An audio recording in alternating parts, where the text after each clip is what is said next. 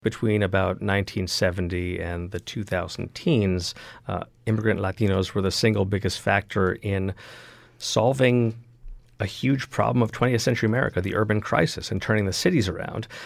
Now it is rural areas that are suffering some of those same kinds of symptoms, right? Depopulation, aging of the population, lack of economic opportunities, and a lot of rising drug addiction and crime. So the very same process in which when you have declining native-born populations and you desperately need new residents, new workers, new school children, new baseball players, that Latinos are the solution to this newer problem as well. From the McCourtney Institute for Democracy and the studios of WPSU on the campus of Penn State University, I'm Michael Berkman. And I'm Chris Beam. And I'm Jenna Spinelli, and welcome to Democracy Works.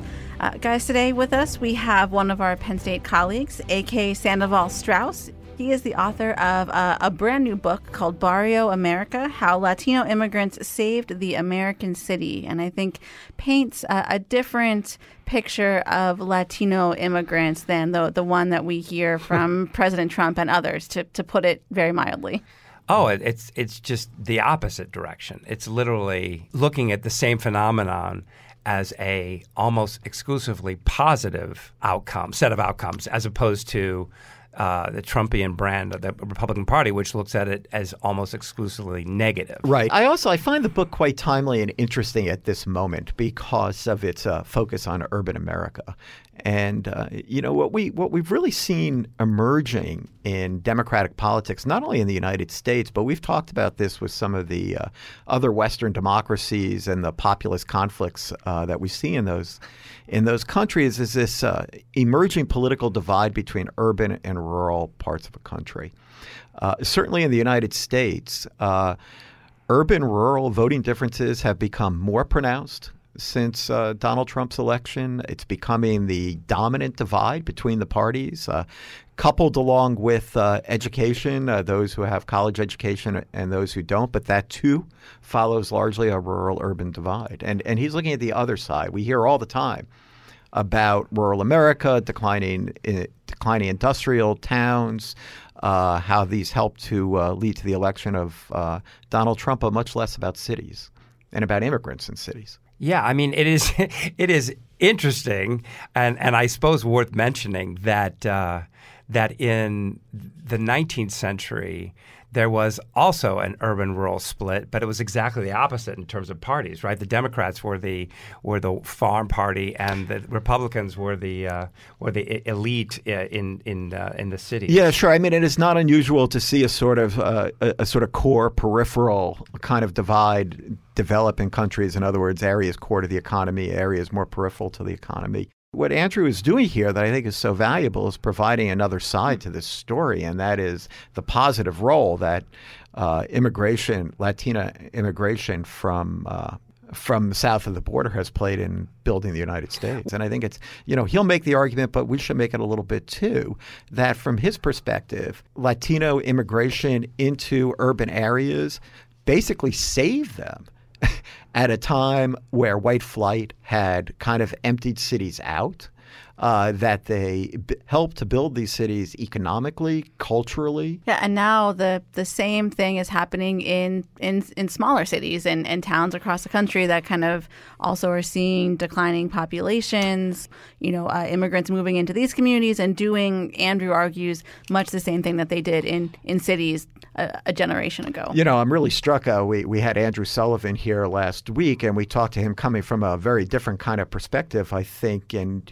Andrew Sullivan wanted to take I thought he was basically saying white yuppies from Brooklyn and move them out into rural areas to sort of seed them with more cosmopolitan views that he thought would be very valuable to kind of breaking down the political polarization. But probably even more important will be, later generation Hispanic immigrants moving out into these areas and becoming a part of the community. And, we might anticipate that what happened in urban areas will happen out there, too. Well, yeah, I mean, that's one possible outcome. I just think it's just too early to conclude that what happened in Chicago and Philadelphia is going to happen in Youngstown and Yeah, and you can't really blame people, I think, for looking at, say, what some of these immigrants do to get into the United States, like the hardships that are involved, the cost that they have to pay to do it,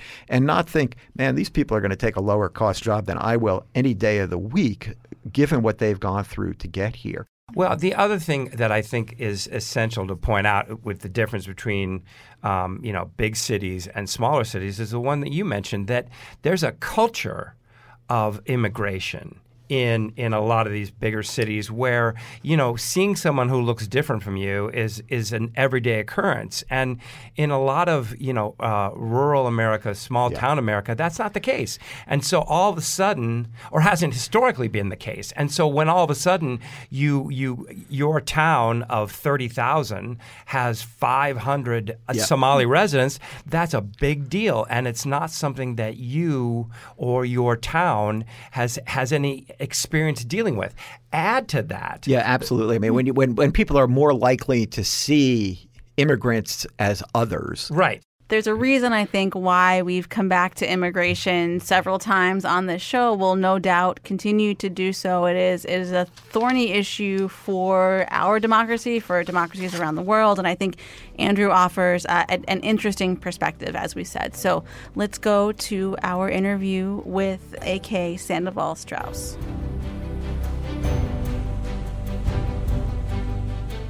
Before we get to this week's interview, I wanted to take a minute to tell you about our sponsor on Democracy Works, the Penn State World Campus and its Psychology of Leadership program. Sharing responsibility, empowering others, looking forward, motivating from the head as well as the heart, building trust through collaborative decision-making. Is this the type of leader you want to be? Then apply for the master's program that will get you there, the Master of Professional Studies in the Psychology of Leadership, offered entirely online by Penn State University's World Campus. Learn from talented faculty with top academic credentials and professional experience. Learn from other students from diverse backgrounds and industries. The Master of Professional Studies in the Psychology of Leadership at Penn State allows you to be the leader you've always wanted to be. Learn more about the Psychology of Leadership program at worldcampus.psu.edu/leadership.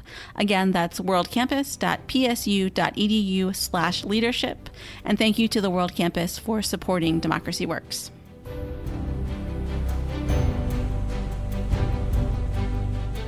This is Jenna Spinelli here today with A.K. Sandoval Strauss. Thanks for joining us today on Democracy Works. Thanks for having me. So we are going to talk today about Latinos and democracy, some of the themes that you cover in your new book, Barrio America.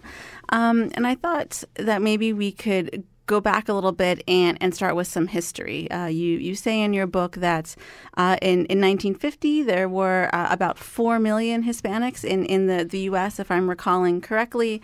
As we think about the start of the Civil Rights Movement, Brown versus Board of Education, all these things are kind of percolating at this point in time. So how did Latinos see themselves at that point in time? How do they think of themselves as citizens? At that point, under American law, they were technically white. The Treaty of Guadalupe Hidalgo of 1848 specified that they were full citizens. However, in actuality, they rarely enjoyed the full citizenship rights, and they were frequently targeted for discrimination, for disfranchisement, and for violence. Right? You see, for example, large-scale killings of Hispanos, of Mexican Americans in the 19-teens as sort of the clearest sign that they were not considered full Americans by a lot of the majority population. Yeah, so given that, one might think that there would be kind of they would be eager to join in with African Americans and kind of the civil rights movement. But I understand from your book that might not necessarily have been the case for everyone. Yes. I mean, at the grassroots, there was certainly some a sense of commonality in the face of discrimination. But sadly, the main Mexican American, especially, civil rights organizations really clung to their status as technically white and often tried to avoid being associated with black people because they felt that that would lead to their being classified as minorities and discriminated against further. So their strategy for a decade or two, or in some respects even longer, since the 1920s, was to really present themselves as like other immigrant stock Americans and thereby to claim a sort of European ancestry that would entitle them to the rights and privileges of whiteness. There were a certain number of organizers, especially in Texas and in some cases in California, who said, this isn't right. We're sort of pushing away people who are in almost the same situation that we are, and to turn our backs on them and imagine that we're going to be accepted by the white majority is both a moral error and a strategic error. And it really wasn't until about 1965, as the de jure or de jure kinds of discrimination against black people were rendered illegal, that Mexican Americans and other Latinos began to see, okay, perhaps we should take a different route. Thinking about Latino participation, or perhaps lack thereof, in the civil rights movement, were there or are there some downstream implications from that to some of the things that we're seeing about lower voting rates and these sorts of things? I mean, there may be. Certainly one possible comparison is with African Americans who collectively have about the same socioeconomic status as Latinos overall. But of course, African Americans participated in the civil rights movement, and for them, having the vote and then having it taken away is a matter of deep historical memory, right? It was taken away by violence. It was taken away by administrative skullduggery. But whereas in the immediate post-Civil War period, there were lots of African-American office holders, that dropped off dramatically to virtually none by the early 20th century. So for them, that vote really means something. Now, this does not mean that votes don't mean things for other people, but not to have been, at least at that point, deliberately disfranchised, right? To have come to this country and perhaps been ignored, perhaps been discriminated against, but not deliberately disfranchised on the same scale as African Americans, that probably does account for some of the difference in voting habits.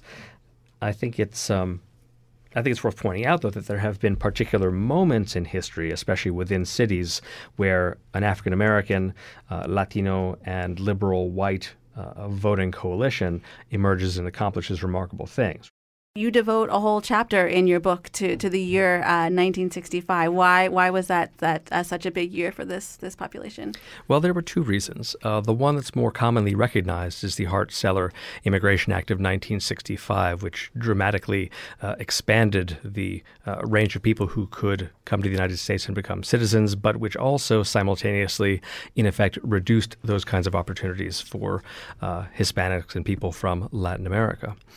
The other reason was that that was the beginning of a series of agricultural crises in Mexico that drove a substantial number of people to migrate to the United States. But suddenly, after 1965, there are more Mexicans at a time when the law has rendered it harder for them to enter legally.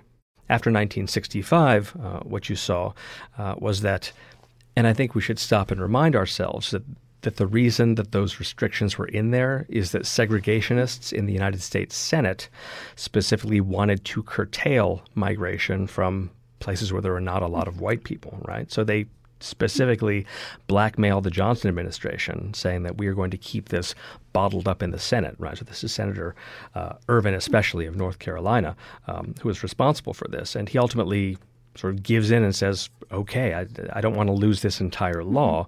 And so he is forced to accede to these limitations. So what has since then been viewed as a crisis should really be viewed as a result of very poor drafting back in 1965. Right. And at the same time, too, we're also seeing a lot of white flight, particularly in cities, which kind of opens up in some ways. I think you argue in your book kind of this kind of opens up the cities for Latinos to come and really kind of make these communities their own. Yes, absolutely. I think we have to remember that urban America in terms of the total number of people living in cities, in terms of the total amount of economic activity happening in cities, really peaks in 1950 and begins to decline thereafter, especially because of white flight. So part of that is a story of simple racism of white residents that will not have even one black family as their neighbor, even if that black family is of a similar economic background as themselves. And the other part of the story is that the United States government subsidizes suburbanization through a number of enactments, from highway construction to urban renewal to the mortgage interest deduction. So the result of this is that there are overall fewer people living in cities. Remember also that the African American Great Migration comes to an end in about the late 1960s. So literally there is no American-born population that is increasing its presence in cities, so that there are entire neighborhoods with falling populations. As a result, you have falling rents, and that's very attractive to newcomers who are looking for inexpensive places to live. Right, and this kind of notion of home ownership really resonated during this time period as well. So you have Latinos moving into cities throughout the 60s, 70s, on and on. What does their representation in government look like at the local level, even scaling up to the House and things like this? Well, as of the late 1960s, at the time of the establishment of the Congressional Hispanic Caucus, there are 3 members of the Congressional Hispanic Caucus from Texas and New Mexico. So a very small number indeed. As the population grows, I mean, if we want to jump ahead very briefly to the present, where you have 4 U.S. senators who are Latino, 39 members of the House of Representatives, a much more commensurate representation, somewhat less than the 10 or 11% of votes that are cast by Latinos, and certainly much less than the roughly 17 to 18% of the population who are of Hispanic origin. But you see a very small group of largely Mexican-American politicians trying to figure out how they can have a part in American politics. Now, both parties are wooing them, but the Democrats have a substantial advantage, in part because of the nationalities division, right? The Democrats have a big part of the Democratic National Committee devoted to pulling in people who are the children, grandchildren, et cetera, of immigrants, some of whom use a different language in the home. So they try to arrange events specifically for people of Italian ethnicity, people of German ethnicity, people of Irish ethnicity. And so at this point, people who are calling themselves Spanish American are trying to figure out how they can be part of that. So that is, of course, related to their effort not to be considered of color or minorities. And that really comes to fruition in the Viva Kennedy campaign of 1960, where it turns out that, especially in Texas, or almost entirely in Texas, the Mexican-American vote is pivotal in that extremely close election, giving the electoral votes of Texas to the Kennedy-Johnson campaign. There were efforts in the 80s and into the early 90s by Republicans, right? Reagan, George H.W. Bush, to try to court them over to that side of the aisle. Absolutely. Now, I mean, remember, this is an ongoing effort. You see Barry Goldwater, who is from Arizona, can see a substantial Latino population there, a Mexican-American population primarily. Richard Nixon is saying, hey, we need to figure out how to appeal to these folks. They are a swing constituency. It certainly comes to its greatest fruition in 2004 under George W. Bush, who, you can certainly have your disagreements with his foreign policy and other policies, but he certainly was enormously effective at courting and getting the Hispanic vote. Of course, in 2004, he garners about 39% of it. It's also worth remembering that in the past 3 decades, that was the only time that a Republican presidential candidate got a majority of all the votes. So really, he sort of had found a way to see a future sort of in which Republican gains among Latinos is going to be their ticket to a permanent position in national politics. This is, of course, Karl Rove's entire plan, and it's going along very effectively until the xenophobic portion of the Republican Party rises up in anger. You mentioned earlier that Latinos represent about 10% of the kind of votes cast, as opposed to like 18% of the overall voting eligible population. What accounts for that discrepancy, and how does that compare to the kind of difference between other ethnic groups? Well, generally speaking, there are two factors involved here. One is age, and the other is citizenship. Latinos and Latinas, on average, are much younger than especially Anglo-Americans, but all other kinds of Americans, and many of them, not being 18 yet, are not eligible to vote. The other factor is that a substantial number are not yet naturalized or don't have the status required to cast a ballot, so they are excluded, legitimately on that basis. So when you combine the two, you might expect to see perhaps 12 or 13% of the vote being Latinos and Latinas if they were to vote in similar proportions as their presence in the 18 and over population.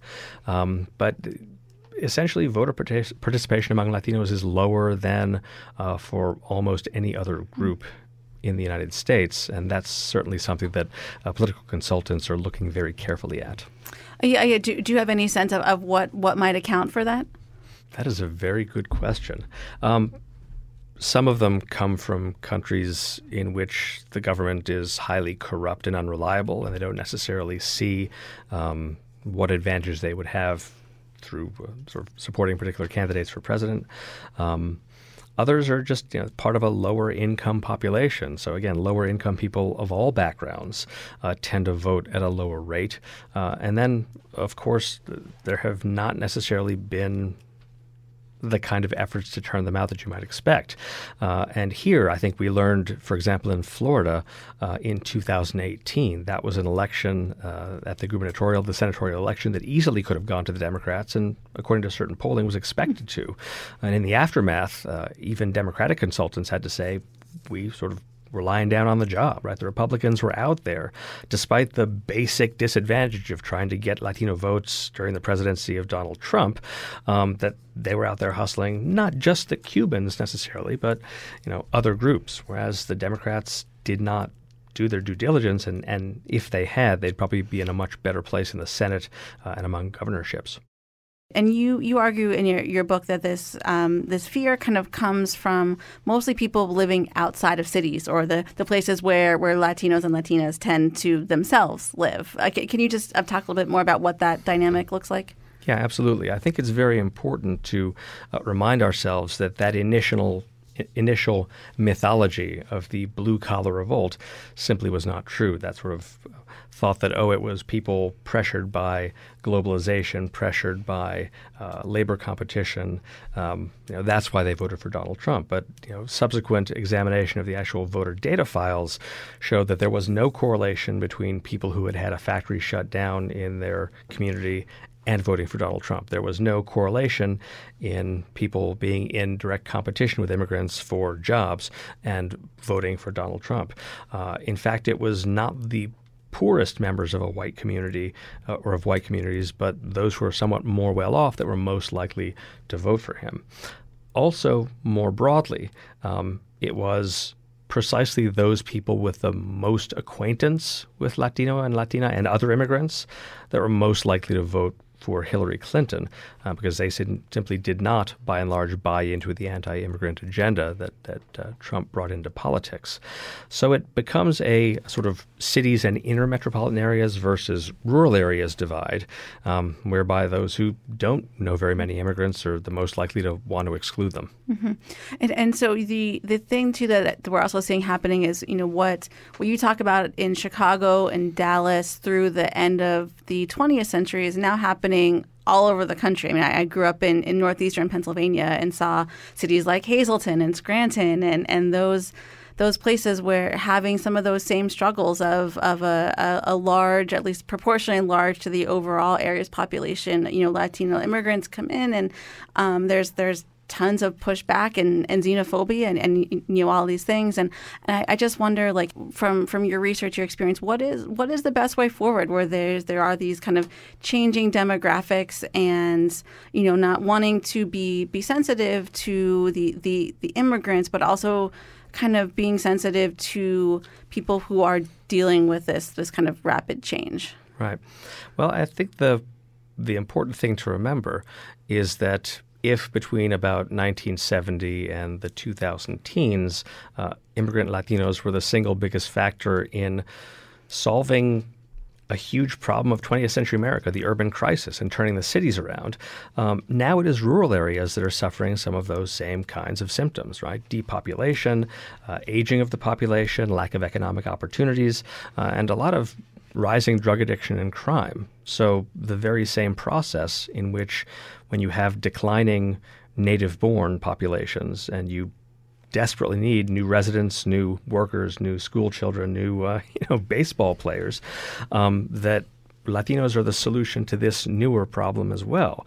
And again, ironically, as you've implied, some of the places most dependent upon immigration generally, including Latino immigration, which is the sort of single biggest part of it, are where you see the greatest reaction. So the classic example of that is in Iowa, right, in Steve King's district. The 4th District of Iowa is heavily agricultural and has been losing population for quite some time. They desperately need workers for packing plants. They desperately need workers in agriculture, and all of the state's population growth over the past few decades has been, created by Latinos. And yet you have this guy who's busy palling around with white supremacists saying shockingly untrue and vicious things about Latinos, so much so that he neglected his constituents and he got kicked off the Agricultural Committee of the House. You'd think that, communities that need new immigrants would be the ones most in favor of bringing them in.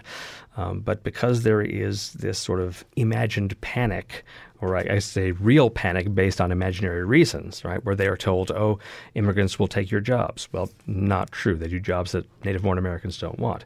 They'll say, immigrants commit more crimes. In fact, everyone agrees, up to and including Rupert Murdoch, the chairman of Fox News, who has tweeted, "No, immigrants commit fewer crimes than native-born people." So they have to keep making up false reasons why folks in rural areas should fear immigrants, because if the truth were to be known, right, then the obvious measure would be, well, let's invite more of them in. Yeah, or I guess the other kind of way forward would be to put forward candidates that, whether they're Latino or not, that kind of more closely can speak to these communities and not carry some of that xenophobic rhetoric forward.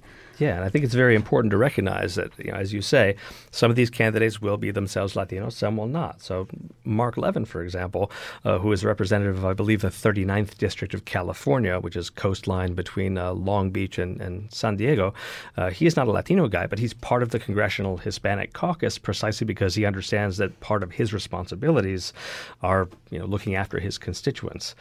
So again, the GOP had made dramatic strides in that direction, beginning with the 2013 Growth and Opportunity Program report, also called the Autopsy of the 2012 Election, where they said, we must make progress on courting Latino votes, especially by not being anti-immigration. That's something they've walked away from. And even, the once poster boy of Latino Republicans, Marco Rubio, walked away from his participation in the Gang of Eight immigration plan of 2013, which garnered, I think, 73 votes in the Senate. Would have been enough to override a veto, even if there had been one. President Obama would not have done that. But he walked away from his own plan. John McCain in 2012, as a candidate, walked away from his participation in the Gang of Eight. So one might, in the interest of national well-being, hope to see a return to a more sane attitude toward immigration. The fact that the United States desperately needs more people seems not to have figured into the current GOP strategy. Is there anything to be gleaned from the rates of change in terms of how quickly immigrants come into a particular community and what that might mean for how people already in that community perceive the new folks coming in? Well, I think it's important to distinguish between the absolute numbers and the rate of change, right? So just to reiterate, in places where there are a lot of immigrants and where a lot of immigrants have come in and are a bigger part of the community, those places tend to be very friendly toward immigration. There have been some political science findings that in overwhelmingly white communities or overwhelmingly white Anglo communities, where you have even a small influx of new people from Ethiopia, Somalia, Guatemala, Mexico, you do begin to see a sort of political reaction apparently based on fear. It certainly isn't based on anything real because we know from a lot of sociological and anthropological and criminological research that these new Americans work longer hours than native-born Americans. They commit fewer crimes than native-born Americans. They spend more time with their families than native-born Americans. They spend more time at worship than native-born Americans, i.e., they embody precisely the kinds of things that native-born Americans often pride themselves on. So you have to stop and ask yourself, if it's nothing material, if it's nothing social, what's behind this reaction? Do you think we are at or heading to a place where the Latino community will feel some of that same sense of disenfranchisement that African Americans did during the Civil Rights era? I certainly would hope so. I think it's very important to be clear that within the electoral system we are seeing a new variety of Jim Crow or a new variety of what some historians have called Juan Crow in an effort to, boost the political power of non-Hispanic whites at the expense of people of color generally. You would think that would make an impression. And certainly, I think it is important to note that non-Hispanic whites are the only demographic in America that vote majority Republican, and not necessarily by that much, right? There's sort of a stereotype that, working class whites all vote Republican. Well, no, right? In 2008, 40% of them voted for Barack Obama. But every other demographic group in America has become lopsidedly Democratic, not out of their material interests necessarily. Remember that Asian Americans, on average, are doing a little bit better economically even than white people, but precisely through the sense that there's an ascendant white supremacist movement, sometimes self-dubbed, sometimes hidden, that clearly puts the interest of some Americans above and before the interests of other Americans based on race. So again, every single, African American, Latino, Native American, Asian American demographic group can see this happening. It's really just a question of how big the margins will be. Are there places that have done this right, or that we can point to as a model of places where immigrants have come in and there's kind of been a successful melding of cultures and these sorts of things without the kind of fear and xenophobia? Well, I will say certainly there have been areas where the successful melding happens. I don't want to say that it is completely without fear and xenophobia, because let's say the state of California, which is a minority-majority state with a huge, almost half Latino population, it is now the fifth largest economy in the world. It's an extraordinary powerhouse. And in, for example, Los Angeles, you're seeing the lowest crime rates ever reported. And that sort of suggests a successful, integration. And it has become a very pro-immigrant state. That doesn't mean that in 1994, right, Governor Pete Wilson did not try to run an electoral campaign and won re-election on the basis of demonizing Latino immigrants, right? But that seems to have given way to the sense that, well, actually these newcomers and those from other parts of the world are pretty good for our communities. So, for example, there's a thing called the We Global Network, which is 26 mostly Midwest kind of Rust Belt municipalities, all of which have banded together to say, the future has to be more immigration, because that's the only path we see out of the economic slump we're in, out of the demographic slump we're in. So certainly people in cities that have not necessarily seen as much immigration are looking for more of it because they realize just how helpful these newcomers have been. What does the data suggest about where kind of demographic trends might go moving forward? I think the first thing to remember is that the only thing that keeps this country out of the same demographic death spiral that we see in Japan, for example, the same demographic crisis that we see in Italy, in Russia, in Germany, and practically every industrial or post-industrial nation, right? The only thing that prevents that is immigrants and their kids. So the native-born population does not have a high enough birth rate to maintain our numbers. Now, a lot of people think that that's still because of immigration, strictly speaking, but at least across the U.S.-Mexico border, net migration fell to zero in something like 2006 or 2007. So the sort of beneficial increase in our population is, at least among Latinos, mainly from the children of immigrants and the grandchildren of immigrants. So that is, again, essential to our demographic survival and our ability to maintain things like Social Security, a workforce, recruits for the military. I think the other thing is that the Latino population is very young. So they do not have the same kind of demographic weight as other populations. And so for that reason, I think you may see greater participation in the future.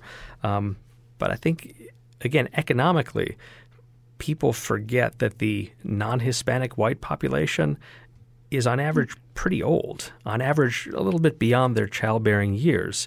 So I think the question is, whom do they think is going to feed them and provide them with medical care and provide them, with ongoing funding for all of our programs, if not for these newcomers? Yeah. Well, we have barely scratched the surface, I feel like, of your book. We will link to it in the show notes. Folks can hopefully pick up a copy and learn more about the history and kind of where we are now and what we might see moving forward. But this has been a great conversation. Thank you so much for joining us, AK. Thank you so much. I've had a great time.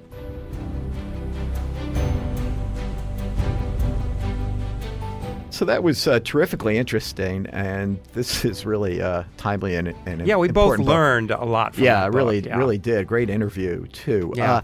One thing I was really intrigued by there, because I've been thinking about it a lot, and all the conversations we hear about, is Texas ready to turn blue, and what did Beto manage to do in Texas when he was running against Ted Cruz unsuccessfully, about the relatively low rates of voting among Latino Americans. Latinos, right? Uh-huh. Yeah, it is. The question of how impactful Latinos are going to be on American politics and for that matter, American society really hinges on this question going forward of their voting rates. Yeah, right? and yes, and it's not only their voting rights, but their rates. But their voting rates. Right. Mm-hmm. Yes, their willingness to vote. And, right. And there is interesting sort of sociology on how different ethnic groups, when they came into the United States, did or did not get very involved in politics. Right, the Irish got very involved in political machines in northeastern cities. Italians got less involved in them, but got more involved in building family businesses. One thing that he talked about that I thought was really interesting was that in the civil rights movement of the 1950s and 60s, that Latino Americans did not really become involved in that movement at all. Right, and for very racial reasons, right? Right. But when you think about African-American political involvement now, African-Americans are the base of the Democratic Party, and their voting rates are as high, if not higher, than most white American and representation, too. And not so much in the Senate, but in the House, yeah. I wonder, too, if just not being very involved in the civil rights movement, they missed out on experiencing some of the tangible effects of being involved politically. African Americans recognize the role that politics played in their gaining political power, and in particular, the role the Democratic Party played. Yeah, absolutely. But I think it also goes back to the kind of history of civil society and the way that related to politics in Latin cultures, right? I mean, if you're coming from a place where there's not as much political engagement, when you come here, I mean, that's a broad brush to paint all of Latin culture with, but still, I think there's something to that. So this demographic group tends to be younger, which means that they have more time to become socialized into American politics, and maybe voting rates will increase over time. Well, I mean, it is not. They'll be a formidable bloc if they do. But I think it's also true that there's something common about the immigrant experience where the first generation is only so engaged. They don't know the language as well. They don't, they kind of keep to themselves. And then the children and then the grandchildren, it's a much different story. So, their ties to the home country is less. Their ties to their, the language is less. And so the idea that change, that kind of diminution of the ethnicity of where you're from, almost inevitably leads to more political engagement in future generations. And I would be very surprised if you didn't see that here. Yeah. I mean, after Mitt Romney lost, the Republican Party wrote this big memo of how we have to expand our footprint. Sure. Well, and because George Bush too. I mean, George W. Bush in particular was a case study in how Republicans can win Hispanic votes. There's a lot of connections there, right? I mean, they're pro-family, they're pro-faith, they're they're basically conservative, basically culturally conservative. Yeah, right. And it's just sort of a turning of their back towards them that has certain appeals. Short to term, America, it's working. Long term, I don't see how it can work. Sure. This has been really interesting, a great topic. We've talked about immigration quite a bit in terms of the way it's contributed to populism around the world. So, thanks, Jenna, for a great interview. Thanks to AK for coming. And thank you all for listening. My name's Chris Beam. I'm Michael Berkman. This has been Democracy Works.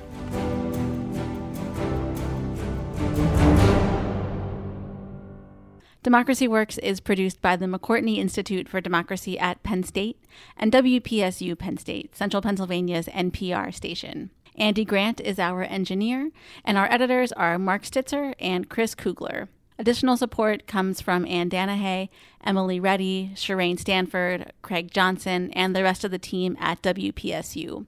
For more information on this episode and detailed show notes, visit our website at democracyworkspodcast.com. And if you like what you heard today, please leave us a rating or review in Apple Podcasts or wherever you listen to podcasts. Thanks for listening.